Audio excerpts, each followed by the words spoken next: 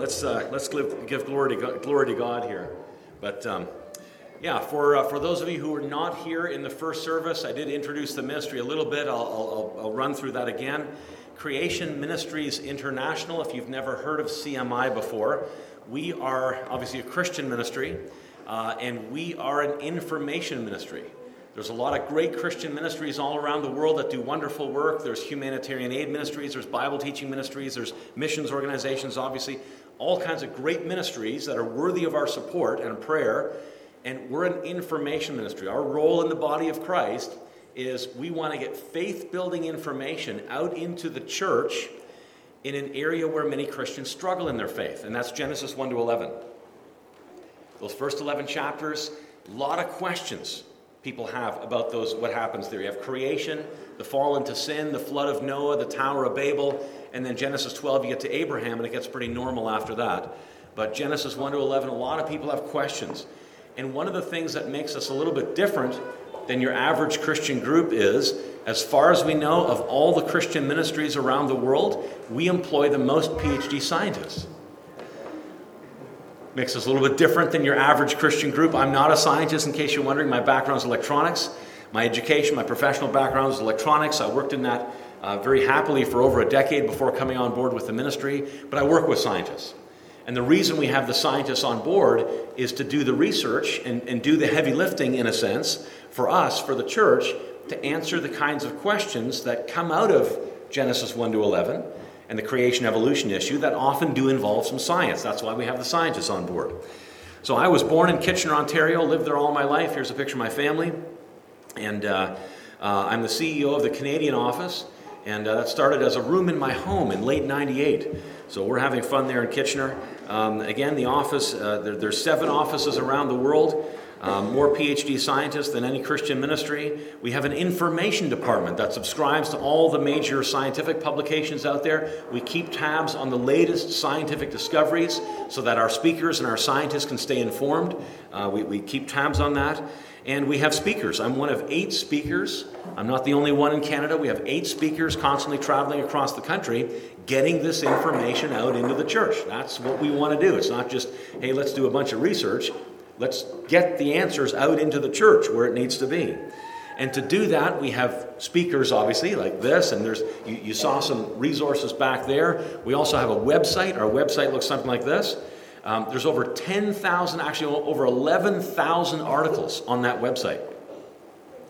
It's a massive online database of free information for the church, for you. If you have questions about creation, evolution, or something, there's a search window in the upper right-hand corner. You can type in whatever your question might be up here. How do dinosaurs fit into the Bible? How did Noah get all the animals on the ark?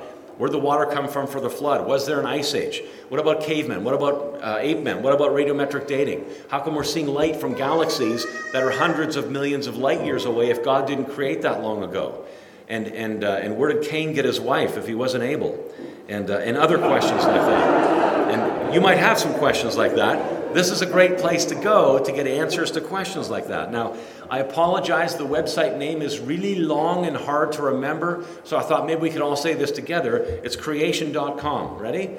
Creation.com. Okay. It's not long and hard to remember. It's the easiest web address that you could think of if you're looking for information on creation, on what they used to call the information superhighway. Another tool that we have to get information out, so we got speakers, we got resources, we got a website, we've got an email news. And in our email news, we try to give you the Christian perspective on the latest scientific discoveries. Because you all know that whenever there's some new scientific discovery, it's always delivered to us with a nice little evolutionary packaging, right? Here's how this fits with evolution, and atheism has nothing to do with God or the Bible.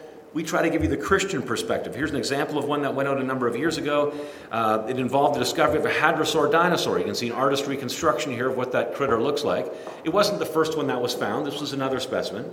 This picture behind it here, that's taken through a microscope. That's some soft and stretchy tissue that they were pulling out of its unfossilized bones. And evolutionists dated that animal to have died 80 million years ago. We thought that was interesting. Maybe you think that's interesting too. How can it be 80 million years old if there's still soft tissue in the bones? right? Something doesn't quite line up. That's the kind of thing that we do in our email news. And if that sounds interesting to you, there's some sign-up sheets that look like this, and if we could start those around at this point, that would be great. You know what to do. Put your name and email address on there, and I'll make sure you get on that list. It's a simple, free little tool that we have to get this information out, and then you can share those with your kids or grandkids. Forward them on to them who might be asking questions, struggling in their faith, and they want some answers and so on. Emails are a good way to do that.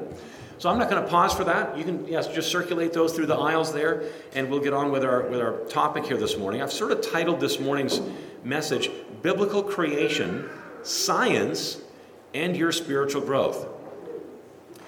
Now, you might have expected those first two, right? Yeah, biblical creation and science, seeing as how I'm from CMI. But what... Spiritual growth? Really? It's kind of like one of these things doesn't belong. Actually, let's start with spiritual growth. Let's start there, and we'll get to the other two in a little while anyway. So what is spiritual growth? If we want kind of a dictionary definition of it, spiritual growth is the process of becoming more like Jesus Christ. Right? Very basic. We grow spiritually. Spiritual growth is characterized by increasingly living lives that conform to the truths in God's Word. So as we grow spiritually, our lives will see more victory over patterns of sin, that kind of thing. We'll have greater discernment.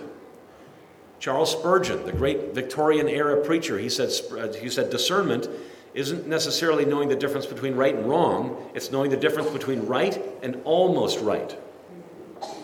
That's where we want to get spiritual growth. That's a benefit of spiritual growth, get greater discernment.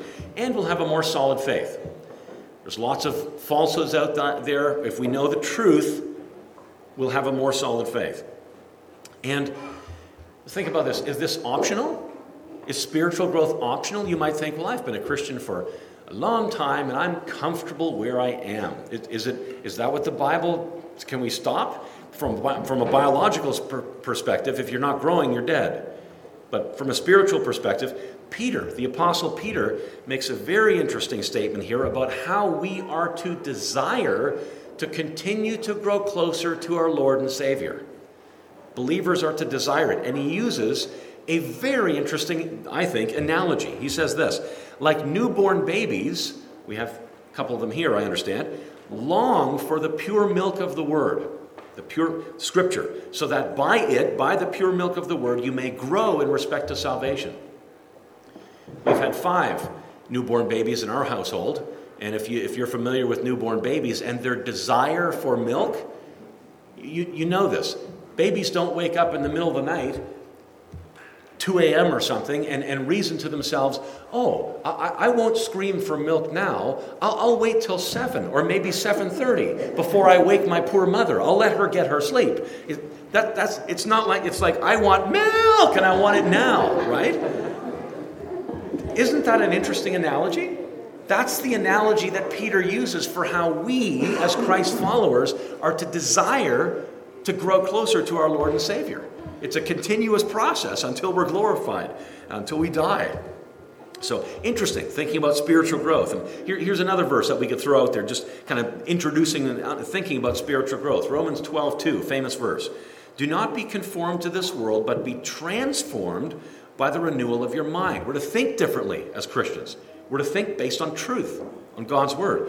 That by testing you may discern what is the will of God, what is good and acceptable and perfect. So don't conform to the world, conform to Christ, and train your mind to be able to discern God's will. Those are all aspects of spiritual growth. So how does all of this relate to our subject this morning, creation evolution? Because I want to talk about the origins debate, creation evolution, in the context of spiritual growth. And you're probably not getting the connection. We'll get there in a few minutes. We'll keep adding to this here. Let's look at one more text of Scripture here in Ephesians 4. God gave to the church the apostles, the prophets, the evangelists, the shepherds, and teachers. So God gave to the church, and even here your local church body, people with different abilities. And as far as we're concerned, creation ministries and other ministries and so on, well, we might fit into that teachers category. We're a ministry that teaches on a particular area of Scripture, creation. So why did God do that? To equip the saints for the work of ministry, for the building up of the body of Christ, spiritual growth. So all these different people, we are to grow together as a body of Christ, grow toward our Lord and Savior, until we all attain to the unity of the faith and the knowledge of the Son of God. Be nice to have more unity, wouldn't it? What is biblical unity? Does it mean we all have the same haircut? We all wear the same colored shirts? Is that what we're supposed to unify around? No, it's unity of the faith. We're to think on truth and the knowledge of the Son of God. Unity of the faith and the knowledge of the Son of God. As we learn more about our wonderful Creator and Savior, Redeemer, we grow unified to each other as we unify around the truth. That is Christian unity. And it'd be nice to have more of that. Sometimes there's difficulties, we know that. To mature manhood, to the measure of the stature of the fullness of Christ. Now, here's one of the great benefits of spiritual growth. So that we may no longer be children tossed to and fro by the waves and carried about by every wind of doctrine, by human cunning, by craftiness and deceitful schemes. There's a lot of deceitful schemes in the world today. A great benefit of growing closer to our Lord and Savior, increasing our unity around the knowledge, around our beliefs, the knowledge of the Son of God, the benefits are we're not going to be tossed to and fro by all these ideas that are out there today. Rather, speaking the truth in love, we are to grow up in every way into Him who is the head, into Christ. So, there's a little bit about spiritual growth. So now we can switch gears, but we still want to think of these other topics, biblical creation and science, under the umbrella of, in the context of, our spiritual growth. And you're maybe still not getting it. Okay, I don't get the connection. All right, we'll keep adding to this here, and we'll see this connection here shortly, I hope. Let's go back just for a second to Ephesians 4. So that we may no longer be children tossed to and fro by the waves and carried about by every wind of doctrine, by human cunning, by craftiness and deceitful schemes. You know what? Evolution in millions of years is a massive deceitful scheme. And you might be thinking, is it? Is it really? And this deceitful scheme is having a devastating effect on churchgoers. And we have some challenges in the church today. There's been surveys done of the percentage of young people leaving the church, children leaving the church, because of, I think it's related to this issue. And I'll build on that idea here a little while, but you might be familiar with some of these surveys. George Barna, back in 2006, Barna Research Group down in the States, they did a survey. 61% of 20-somethings, he says, will leave the church. Well over half. Isn't that incredible? Like a bad incredible. Well over, and these are kids that grow up in Christian homes. They got Christian parents. They go off to Sunday school on Sunday morning. They know the Bible stories. But when they get out from underneath mom and dad, maybe for the first time in their 20s, they go off to university, things like that, 61% gone. Unbelievable. Assemblies of God did a survey, 66%, the same ballpark as the Barna study there. Lifeway Research, another group in the States, did a survey. 70% is what they came up with. They found that a percentage return later in life. I mean, that's good news. The largest denomination in the U.S. is the Southern Baptist Church, Southern Baptist Convention. They did a survey way back in 2002, 88%. 88%, incredible. I was speaking at a church in Charlottetown, PEI, a number of years ago, way out east, and it was a PAOC church, Pentecostal Assemblies of Canada. Now, that's a fairly large denomination here in our country. These are all American surveys. And after the service, the pastor said, well, we've recently done a survey, nationwide survey in the PAOC. You know what they found? 90%. Unreal. If we can't figure out, as Christian parents and grandparents and church leaders, what's causing this and how to fix it, we're in big trouble, right? And I think these results, so what's causing these things? I think these results reveal a breakdown in the spiritual growth of primarily young people, adults as well, but primarily young people. Here's the connection to spiritual growth. You might say, okay, I still don't get it. How does that work? Let's think of everyone's at a different stage in their walk with Christ, right? We can think of different stages of spiritual growth as we move toward Christ. What does the opposite end of that look like? That might be the God hater, right? You run into these people on the internet, on social media, you put up some Christian meme or whatever. We get this all over the place. We put our TV show up on YouTube, and we have obviously a Christian TV show that supports the Bible, that kind of thing, and the haters come out, right? All kinds, interesting. The atheists, they hate God, but they don't believe that he exists. So, interesting. But and you may be familiar with this. That's one stage of spiritual growth, a very extreme stage of spiritual growth. And then we can think of different stages. For example, the questioning non-believer. Somebody who's out there thinking, and some of you might be at that stage here this morning. What about this in Scripture? And how about this over here? And what about this? And how do we understand this? And did Jesus really rise from the dead after 3 days? And questioning non-believer. The thing is, parents, grandparents, that's normal. That's a normal stage of spiritual growth. A normal part of spiritual growth is having questions about the accuracy of Scripture. If your child or grandchild has suddenly entered that stage where they're asking you all kinds of difficult questions about Scripture, don't panic. Don't think, oh no, little Johnny or Susie, they're going to leave Christianity. They're asking all these questions. It's normal. It's normal. Most of you who are more mature in your faith, you probably went through a stage like that, right? Where you are questioning, well, can I really believe that Jesus died for my sins? What about this? What about, how do we understand this? You're putting it all together. That's normal. This provides for you an opportunity to seek out the answers to those questions that your kids are asking. You don't want them to stay there, right? You want them to move on to the point where they know that the Bible is true. And if some of you are at that stage here this morning, get some answers to those questions so that you move out of that phase to the point where, you're not going to have answers to everything. That's not where we're going here. But you move out of that point, out of that stage where you know that you can trust the Scripture. At least that part of Scripture where it talks about how Christ died for your sins. At least that part you need to know is true. So that is also a normal part of spiritual growth. And then you want to move on past there to where you become a Christian, where you make Christ Lord of your life. And then it goes on past there as we mature in our walk with Christ. The thing is, many people never get there. They end up becoming one of these survey results. What happens? They're stuck at that questioning non-believer stage. And there's all these questions. How do dinosaurs fit into the Bible? And I've heard science disproves the Bible anyways from my atheistic humanistic professors at university, and Noah couldn't have fit all the animals on the ark, and what about evidence for genetic change over time? Isn't that evolution? What about an ice age? Etc., etc., etc. Those questions throw up a wall, a barrier that hinders further spiritual growth. And some of those questions never get answered, and they begin to feel that, I guess questions like that are just unanswerable. There aren't any answers for those questions, so I guess the Bible's wrong.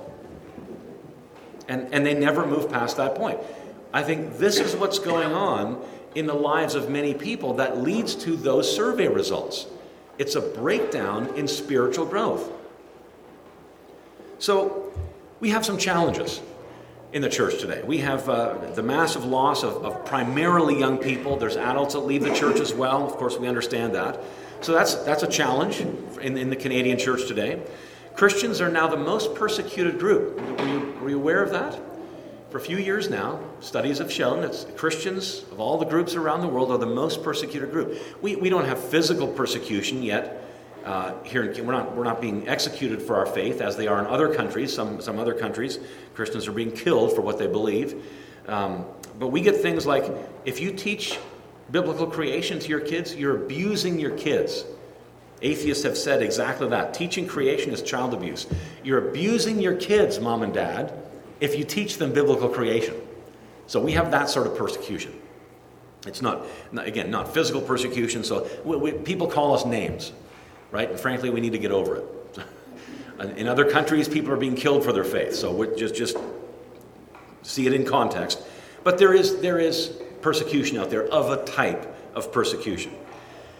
Despite all these challenges, and there are others we could think of, it's a great time to be a Christian. Despite all of that, there is a massive amount of support for our faith. Our faith is not a blind faith. It's reasonable to be a Christian. There's lots of support for our faith. There are answers to questions that hinder faith. There is a way forward here with these survey results. Now, many people question whether they can trust the creation account in Scripture. So let's consider some of the evidences that support creation. Now, and to start with, we really need to understand, we need to wrap our minds around the nature of the origins debate. What is it all about? People think, well, it's a debate between science and religion. It's a scientific debate. You know what? It's not about science. It's about history. The bottom line is it's about history. The branches of science that relate to origins, relate to where things came from, involve a mixture of science and history. And it's a lot more about the history than it is about the science. It's similar to forensic science. You know what forensic science is? That's like every TV show on TV nowadays is the same show. We don't have TV anymore, but it's like CSI, right? They all start the same way. Dun dun dun dun, dead body. Okay, all right, and then you do forensic science, right? And then there's the courtroom scene at the end of the show. But the science in forensic science is you dust for fingerprints, you get DNA samples, and there's a knife laying over there, and there's some drops of blood over here, and a boot print running out the door there. You got a foot. That's the science. That's the data, and then you make up a story that fits the data, right? The butler did it. The maid did it. And there can be many different stories, many different histories, and some will fit the data better than others. And then you have the courtroom scene at the end of the show where the lawyers get up and they argue this way, or they interpret exactly the same data in completely different ways. They put a completely different history on the data. That's forensic science. And that's a lot like paleontology, geology, cosmology, those kinds of things. Very similar to forensic science. It's important to understand that it's such an important point to understand the nature of the origins debate. Take paleontology, for example, fossils. When scientists find fossils, they don't come with little labels on them like this that say, hi, I'm 75 million years old, and my favorite color is blue, and I like to eat spaghetti, and I like long walks on the beach at sunset with my sweetie, etc., etc. None of that data comes with a fossil. We could think of the fossil as the science, as the data, and no one disputes the science. Nobody argues about that. Look, there's a fossil in some rock. Yeah? Nobody debates that. What's debated, because it's observed, it's an observation. Science involves observation. What's debated is what's not observed. Did this animal die 75 million years ago? Or 70 million years ago? Or 7,000 years ago? Or 700 years ago? Nobody knows. That's where the debate happens. It's not at the level of science, because that's observed. That's the data that you see. Nobody debates that. It's what you can't see. It's the history that nobody saw. That's where the debate happens, just like forensic science. It's similar to forensic science. It's a battle at a foundational level between two different histories. A battle between two different histories. We can summarize those histories, creation versus evolution, that kind of thing. The evolutionary history starts about 13.8, 13.7 billion years ago with cosmic evolution, a Big Bang. And then about 4.6 billion years ago, you have a hot molten Earth. Then it cools down over millions of years. Eventually you get water and the first life, chemical evolution, abiogenesis. Then that first living cell goes on to develop into all the life we see on the planet today, biological evolution. And the final step, human evolution, from an ape-like ancestor. That's one version of history. The Bible describes a different version of history. God creates 1, 2, 3, 4, 5, 6. Then at the end of that, here's a key event in the history of the universe. God describes his initial creation as very good. Initially, the creation was very good. Is the creation very good today? No. It was snowing a little bit this morning when I was driving here from Brandon. But no, it was very good, and now we have what's called moral evil. That's evil people doing evil things, and we all contribute to that as sinners, unfortunately. And then there's what's called natural evil: earthquakes, tsunamis, diseases like cancer, and terrible things that cause pain and kill people. So what happened to God's very good creation? This happened. Adam sinned. And that made Apple computers. No, Adam sinned. And that, I'm a PC guy, right? So, I don't know if you have Apple back there. No, it's PCs too, right? Great. So, that's a major event in the history of the universe. That's the transition point between very good and the world we see around us today. Not very good. Major event in the history of the universe. Then history moves on. Genesis 6-9, we read about a global flood, dramatically reshaping the surface of the planet, rebooting the whole human population, rebooting from 8 people, started all over again. And then many years after that, we get to the central events of the whole history of the universe, the life, death, and resurrection of Christ. All of history hinges on that event there. 2019, our calendar is supposed to be based on the birth of Christ, a few years off there. But so there's a different history than the one above it. And if we wanted to put dates on this one, we put a starting date of 13.8 billion years ago on the other one. Well, when did this one start? You know what? This one started around 4000 BC. And if this is the first time you've heard that, you're likely thinking, no, it didn't. Because that's what I thought the first time I heard that. I thought, that's ridiculous. Everybody knows the earth is millions of years old. And as odd as that sounds, there have been an amazing number of scientists and historians and archaeologists and researchers who've undertaken to do a study of how old is this earth? When did God kick the whole thing off? When did God create the universe? Here's a 3-page table of all kinds of people who've used different source material there to come up with a creation date. Quite a number of them came up with a date around 4000 BC. You can see second from the top here. Here's a famous scientist, Johann Kepler. It's a name that might ring a bell, right? Even famous scientists came up with dates of thousands of years, not billions of years. Isaac Newton, he's not on this list, but he argued that creation started around 4000 BC. So if you believe creation is in the thousands, not the millions, you're in good company. There's lots of other people who've come up with a date around there somewhere. So at a foundational level, it's a battle between 2 different histories. That's the nature of the origins debate. So how does the science fit in? How does the science fit in? That we can ask the question, when looking at scientific data, which history fits best? Which history fits the scientific observations the best? Biblical history or the evolutionary history? And we can turn this into a bit of a game. It's like a game show. Which history fits best? Actually, we've done some videos. We had a little game show. They're kind of funny. There's 2 contestants and so on. And which history fits best? And every episode features a scientific observation. So let's do that this morning. Let's look at some scientific observations and see which history, biblical history or the millions of years evolutionary history, provides the best framework for understanding the observations that come from science. So we'll do a few examples. You'll see how this goes here.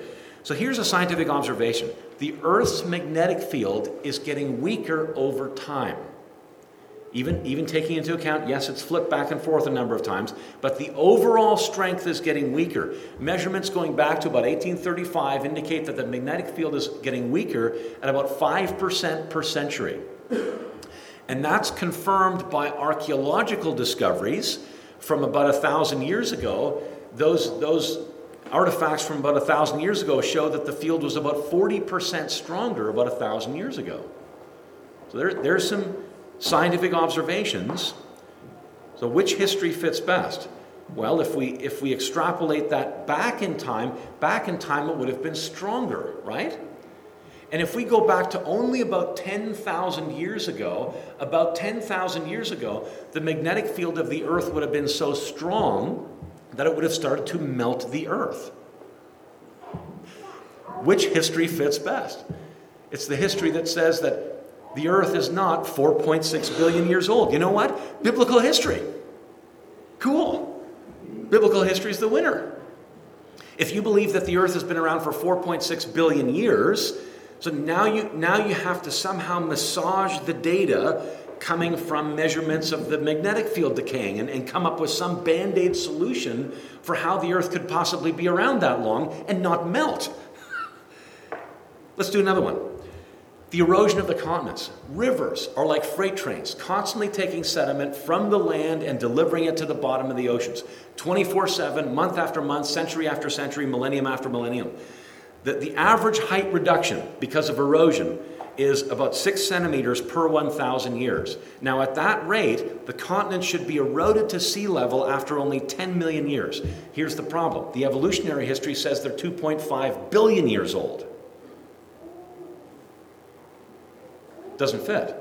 In fact, at today's erosion rates, you measure the sediment at the mouths of the world's rivers. At today's erosion rates, if the continents were around for 2.5 billion years, you could have eroded a continent down to sea level in that huge amount of time that started 150 kilometers tall. Could have been eroded down to sea level, given current rates, in 2.5 billion years. Which history fits best? Biblical history. Cool. I love being a Christian. This is great, isn't it? And that doesn't even take into account a global flood. Obviously, a flood would have a dramatic impact on the erosion and shape of the continents and so on. This is fun. It gets a little annoying to the evolutionist after a while, but let's keep going. The Bible keeps winning, right? Supernova remnants. Do you know what a supernova is? Supernova is a star that's exploded. Oh, you know. Okay, great. A supernova remnant is what's left over, the leftover gas and dust of the star after it's blown up. And often, they often make beautiful objects in space. They're illuminated by surrounding stars. And you see some of these pictures here on the Hubble Space Telescope website. There's another one there, a supernova remnant. And we can use those to sort of make predictions about how many of them we should see in our own galaxy. Looking just at our own galaxy, there are different stages of supernova remnants. The third stage ones are the very oldest, very largest. And if we go with the standard, the Big Bang history, the evolutionary explanation for how everything got here, there are the predictions. If the Milky Way is on the order of billions of years old, there should be about 5,000 of the very oldest, very largest supernova remnants. But the predictions are very different. If the Bible's history is anywhere close to being accurate, the predictions are we really shouldn't be seeing any of those very oldest, very largest supernova remnants. Now if we turn to the scientists, okay, where's the data? What are you actually seeing in the Milky Way? Here's the data. The Milky Way is not billions of years old. Which history fits best? Biblical history. Cool. I love being a Christian. Have I said that already? Maybe I have, but let's keep going. Dinosaurs. Scientists over the last 20 years have made mind-boggling discoveries in the area, in the subject of dinosaurs. Do you know there's now more than 50 instances of soft tissue that have been found in dinosaur bones over the last couple decades? More than 50 actually, and actually probably more than that even. Soft and stretchy tissue. I showed you the hadrosaur when we got started. It's been found in other specimens now as well. Blood cells and blood vessels. That's dinosaur blood vessels you're looking at there. Different kinds of dinosaur proteins have been analyzed, including histones. That's the type of protein associated with forming the double helical structure of DNA. And little bits of dinosaur DNA have been discovered. But not enough to have Jurassic Park all over again, so don't get too excited. But those are incredible discoveries. Which history fits best? Now remember, the evolutionary history says dinosaurs all died out about 65 million years ago. Obviously, these ones didn't. Which history fits best? Biblical history is the hands-down winner here. For folks who believe that dinosaurs died 65 million years ago, now they have a problem with science. Because science can prove that organic tissues, biological structures like that, they rot. They don't last for millions of years. Incredible. Let's do one more. Canyon formation. You ever been to Grand Canyon or some other big canyons around the world? We were there last year as a family after doing a speaking tour across Canada from kind of Winnipeg, this area, out ending up in southern BC. Then we took the scenic route on the way back home to southern Ontario, stopped by Grand Canyon. But here's Bryce Canyon. We were there as well. And if we think about canyon formation, what's the typical explanation for canyon formation? Millions of years, right? Everybody, just slow, river erosion, that kind of thing. Here's the canyon at Yellowstone National Park, there in Montana. And if we think about canyon erosion and think about rivers, well, we're told rivers erode canyons, and they do, right? Rivers do erode canyons. They take sediment out of the valleys that they flow through. And if we think about, well, here's a big river at Yellowstone. Larger rivers with more water are going to erode canyons faster than smaller rivers, like this one, for example. And in the Bible, relate this to the Bible. Wait a minute. In the Bible, we're told that there was a time when there was much more water. Okay. Could the flood figure into rapid canyon formation? Not the result of rivers flowing for eons of time, but something much bigger than that, like a global flood, maybe toward the end of the flood. As the waters rush off the continents, you have a period of massive erosion there. Just imagine water miles tall, and then it's rushing off the continents. Tremendous pressure underneath that as well. Do we have examples of canyons that were formed today, not by river erosion, but by something way bigger than a river? Yes, we do. Here's a canyon. It's about 600 feet across and 150 feet deep. Not a very big canyon, but still. This one was not caused by river erosion. There is a little river. You might not even be able to see it from the back, but there is a little river running down the middle of the canyon. That canyon didn't take 1,000 years or 100 years or 10 years or 1 year. It was formed in a day. That's a one-day canyon. 600 feet across, 150 feet deep, 1 day. Not from river erosion. What happened here? This is a picture from the base of Mount St. Helens in southern Washington state. Mount St. Helens is a volcano. What happened was the volcano erupted. There was ice and snow up on top of the mountain.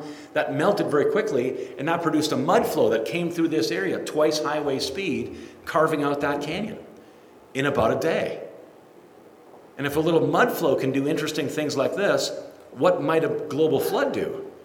Could we get canyons like Bryce Canyon and Grand Canyon if that was a drainage of massive amounts of water? Very interesting. And also note that the river formed after the canyon.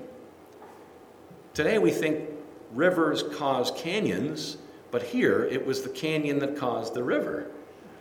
It's the reason there's a river there is because when it rains, the rainwater collects in the canyon and it forms a river. But the river had nothing to do with the formation of this canyon. If you look at the sidewalls of this canyon, see that layer between the yellow dotted lines there? That's about 15 feet thick or so. That was laid down in about 3 hours on June 12th, 1980, again as a result of an eruption of the volcano. What blew geologists' minds is when they had a close-up view of that layer. Here's a close-up view. Look at that fine layering. Some of those just millimeters thick. Geologists are used to thinking of those layers as maybe one or two of them being deposited a year, like a pair of layers a year. And yet here's dozens of layers in just a few inches in a sequence that was deposited in 3 hours.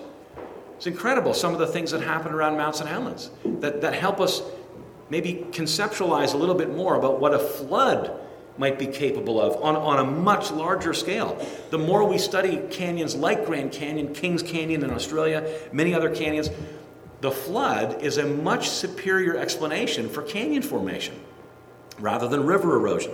There's even a DVD, actually I think I'm all out of them, Rafting the Canyon. I went whitewater rafting for 5 days down the Colorado River through Grand Canyon, sleeping out beside the river underneath the stars at night. Incredible. Some of the biggest whitewater in the world. And I was there with creation geologists and paleontologists, PhD scientists. And we were studying the evidence in the canyon for rapid deposition of the layers that you see exposed there and rapid erosion of the canyon in a flood, post-flood type scenario. And guess what? The more we study Grand Canyon, the more we're coming away with the notion that that thing did not form via river erosion. The best explanation, looking at the structure of the canyon, the rocks there and so on, is something much more catastrophic than a river. It fits with global flood. It fits with the Bible. The flood is the key to understanding the age of the earth. If some of you struggle with this notion that, I believe God created, but he did it over millions of years. And there's probably some, maybe many of you here are struggling with, how could God have created recently? Doesn't make sense to me. The flood is the key to resolving that tension in your thinking, because a flood would do very quickly what at today's rates of erosion and sedimentation and mountain building and continental drift probably would take millions of years at the rates we see today. But a flood could have accelerated those. A flood would have aged the earth, if you know what I mean. It didn't actually make it older. It just accelerated the aging processes, if you want to think of it that way. But let's think a little bit more deeply about these rocks here. There are things in those rocks, aren't there? Fossils. And scientists have found some very interesting things in the plants and animals in the fossil record. The fossil record is a record of death, obviously, violent death in many cases. It's also a record of pain. There's many diseases that scientists have found there in the plants and animals. It's a record of extinction, carnivorous activity. There's fossil thorns, and there's fossil humans, very high in the fossil record. So, given those things in the fossil record, let me ask you a question. And this we're going to relate this to biblical history now. We want to understand the world around us biblically. So, where do the fossils fit in biblical history? That's a question. Where do the fossils fit? Now, the fossil record captured the results of a cursed world, right? Not a very good world. If we put a snippet of biblical history up here, where do the fossils fit? Well, the fossils fit here, don't they? There's all kinds of terrible things in the fossil record. There are fossil thorns and things like that. And a global flood is a perfect mechanism for rapidly burying things all around the world, producing the fossil record. It works very well if we put the fossil record there. You run into verses in the Bible, for example, like this: thorns and thistles it shall bring forth for you, in Genesis 3. Thorns and thistles weren't a part of the original very good creation. They were part of the curse. So since there are fossil thorns, the fossil record must have been established after Adam sinned. And then we run across verses in the New Testament like this: therefore, just as sin came into the world through one man, Adam, and death through sin, so death spread to all men because all sinned. So death came into the world as a result of sin. And the fossil record is a record of death, of course. If nothing else, it's a record of death. And so we can put the fossils there. That makes sense. It works. And then Jesus is nicknamed the last Adam. He pays the price of physical death for sin, because that's the price that was rendered. When Adam first sinned, Adam and Eve sinned, and the result was, Adam, you're going to die. God said, I made you from dust, you're going to go back to dust. So the first sin ushered in death. The last Adam pays the price of physical death on a cross so that we can be redeemed from our sins. That's the gospel message right there. And if we put the fossils in there, that's where they fit, easy to understand. But there's many people that say, no, that's not where the fossils go. The fossil record was established slowly, millimeter after millimeter, over millions of years. That's not where they go. They go here. Do you see the problem with that? Yeah. So then about 6,000 years ago, 6 to 10 if you want to stretch it out, just ballpark figures, God steps back and says, my completed creation is very good? No. I mean, could God call cancer, diseases, pain, violent death all very good? Of course not. When Jesus was here 2,000 years ago, he basically wiped out disease in Israel. He didn't go around giving people more diseases as though it's very good. Right? Doesn't work. So if we go with this sequence, if the fossils go there, we have to sort of get the very good statement out of Scripture. So it means something else. It's just a spiritual thing or whatever. And then what about that next one? It was supposed to be because of sin. That was the transition between very good and not very good. But if the world has been not very good for millions of years, then what did Adam's sin do? Adam's sin, it really isn't connected to death at all. So you sort of have to reason that out of Scripture. You have to get rid of that. And then the next one, global flood. Well, if the fossils were already there, if they were laid down over millions of years, and then you have a global flood, the global flood is going to rip up all of the fossil record that was there before. So you can't have a global flood. You have to say the flood was a little flood. Local flood at the time of Noah. Then why build the ark? Why not just move? There's all kinds of problems that you have with that. And then what about that last one? That's the central teachings that's the gospel, right? The central event of the gospel is the death and resurrection of Christ. We don't want to X that one out. But in a sense, that's where we go logically. If you break the link between sin and death back in Genesis, if Adam's sin really has nothing to do with death because it's always been around and all these other bad things, then Jesus didn't die to pay for our sins. Then that one falls too. By breaking the link between sin and death, the central teaching, the main teaching of Christianity is destroyed. If you work the logic through, and I've gone very quickly through this in the last 5 minutes, if you work the logic through by adding millions of years and evolution into the Bible, like this, you end up destroying the central teachings of Christianity. This is not a minor issue. If you get it wrong, all of Christianity falls apart. And the thing is, even atheists know that. If you get rid of Genesis, and well, there never was an Adam and Eve, and it's millions of years, we came from ape men and so on, millions of years, atheists know that you can't blend evolution and millions of years with the Bible. There was a debate between an atheist and a Christian many years ago. The atheist said this. I thought it was brilliant. Now that we know, he says, that Adam and Eve never were real people, the central myth of Christianity is destroyed. Now follow his logic through here. If there never was an Adam and Eve, there never was an original sin. If there never was an original sin, there's no need of salvation. If there's no need of salvation, there's no need of a Savior, and I submit that puts Jesus, historical or otherwise, into the ranks of the unemployed. I think that evolution is absolutely the death knell of Christianity. And you know what? He's right. I mean, he's wrong. He's an atheist. But he's being consistent. If there wasn't a literal Adam and a literal Eve and a literal garden and a literal tree and a literal fruit and a literal fall, then we don't literally need a Savior. The atheists put it together. And yet we have people in churches. In fact, there's entire Christian ministries that are pumping out the notion that, oh yeah, we can just add millions of years in evolution to the Bible. No problem. The atheists know that we can't do that.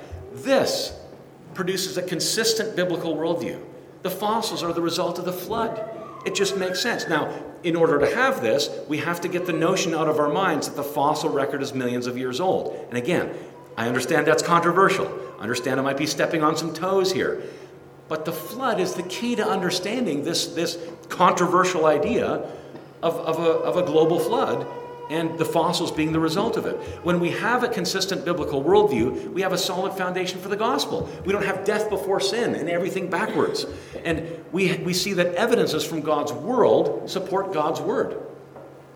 It's a great time to be a Christian. We're not tossed to and fro by all these deceptive schemes that are out there. There are answers. If we have a consistent biblical worldview, we can teach this to the next generation. There are answers to those questions. If we start with Scripture and then investigate what scientists are finding, we find that there are answers.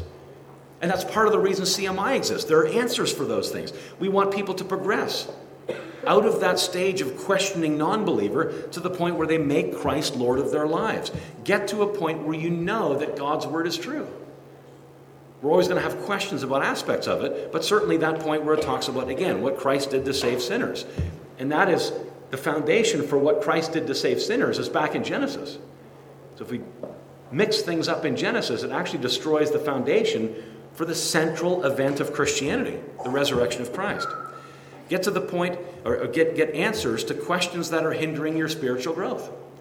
So can you see how now, not when we started, but now how this relates to spiritual growth? We get answers, we grow in our knowledge of the Son of God, we understand the world around us biblically, accurately, and when we do, it makes sense. Fossils are the result of the flood. Perfect. Makes sense. Other scientific data fits in wonderfully. Now, I've gone through some of these things very, very quickly. If you're a little bit interested in getting more information, like the stuff we've been talking about, I'm going to make some recommendations. My number one recommendation to get more of this kind of information is get yourself on the mailing list for Creation Magazine. It's a fantastic faith-building tool, especially for those of you who are struggling. Get the magazine. It has had, we have thousands of testimonies, literally thousands of testimonies. The magazine's been going now for 40 years, goes out to more than 100 countries all around the world. It's a family magazine. We publish two magazines. One is, you almost need a PhD to understand the articles. This one you don't need a PhD for. We take some of the complex terminology out. Some of the articles are a little more technical, and there is a kids section. It's meant for family, not for scientists. So, wonderful magazine, lots of testimonies. I think it's our number one equipping tool. I mean, there's lots of good stuff back there, lots of other stuff, but the magazine, I'm just making recommendations. I think it's our number one tool. So if you want to sign up for that, the way it works is it's $7.50 that's billed automatically every 3 months. We'll start an automatic payment. It's kind of like Netflix, right? You pay your monthly fees and the movies keep coming, right? And this is cheaper. It's $7.50 every 3 months, not every month. That's $2.50 a month. That's a small amount. And for that, you get a hard copy of the magazine. You also get a digital copy to your email address. That's included. You can flip through that on your device or on your laptop, desktop, that kind of thing. If you sign up this morning, you get your first issue for free. And you also get a free DVD. So you know how it is, but wait, there's more, right? It's kind of like that. Can you sign up on our website at creation.com? Yes, of course you can, but you don't get the free stuff. So sign up this morning, get the free stuff. So anyway, the sign-up sheets look like this, and gentlemen, if we could start those around at this point, that would be great. What you want to do is just tear off the lowest one, and they're double-sided. Fill in the front with your address information, the back with your payment information, either from credit card or bank account. Either one doesn't really matter to us. And then just hand in the form at the table back there. That's where you get your free stuff, out in the lobby there. So yeah, we can start to circulate those around then. And as those go around, I'll give you a sample of the kind of information you'll find in it. Here's a cover from a few years ago. See those babies down there at the bottom? They're twins. One's black, one's white. They're twins. One of the questions that people have, and this is a good question. Okay, if the Bible says that all people go back through the Tower of Babel, and originally we come from Adam and Eve anyway, then how do Christians explain the difference in skin shade? Just a good question, right? You got to know there's an answer when, here's what the article looked like. A middle brown couple, here's mom and dad up here. A middle brown couple had a black baby and a white baby in the same generation. Adam and Eve were probably middle brown.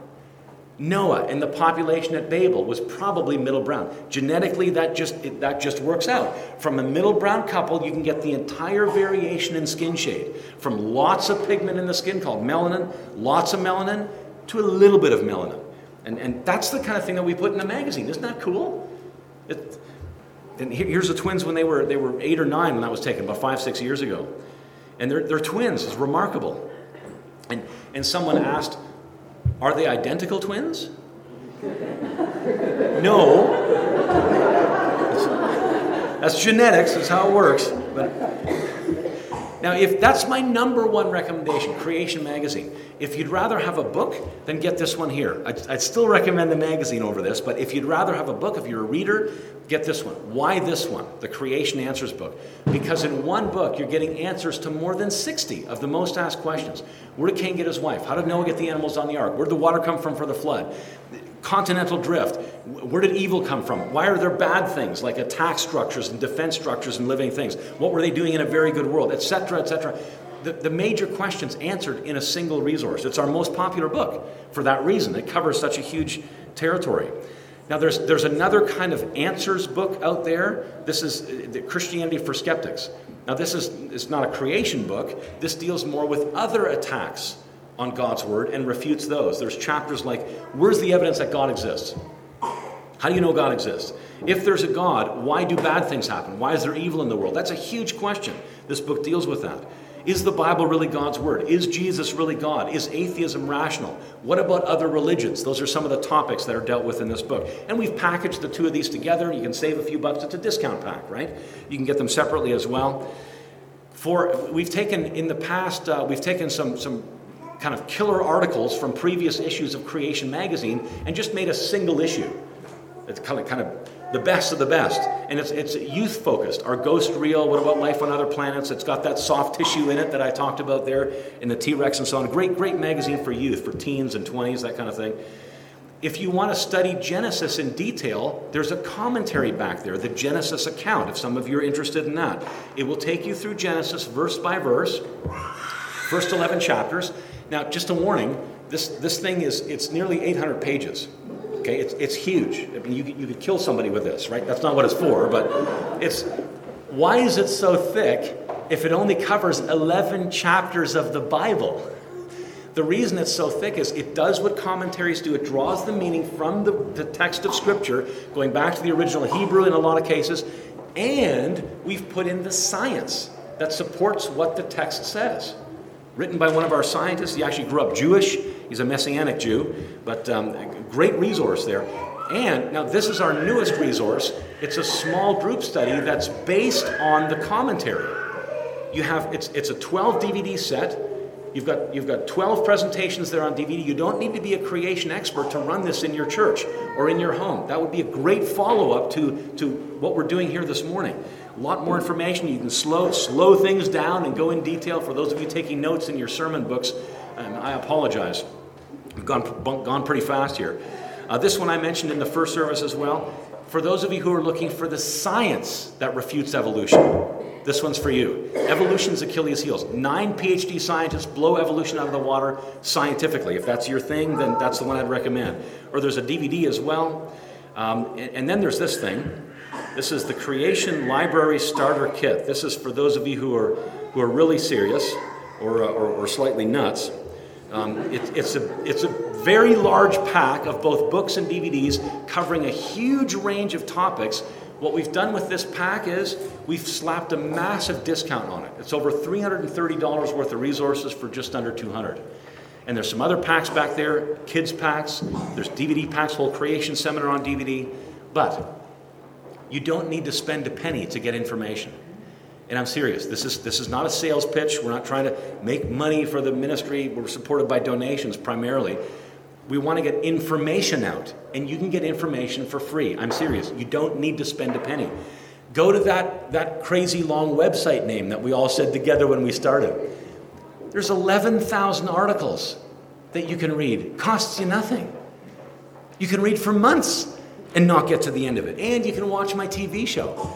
See, Creation Magazine Live. If you get the Miracle Channel here, that's great. But there's over 150 episodes online right now. See, you don't even need to read.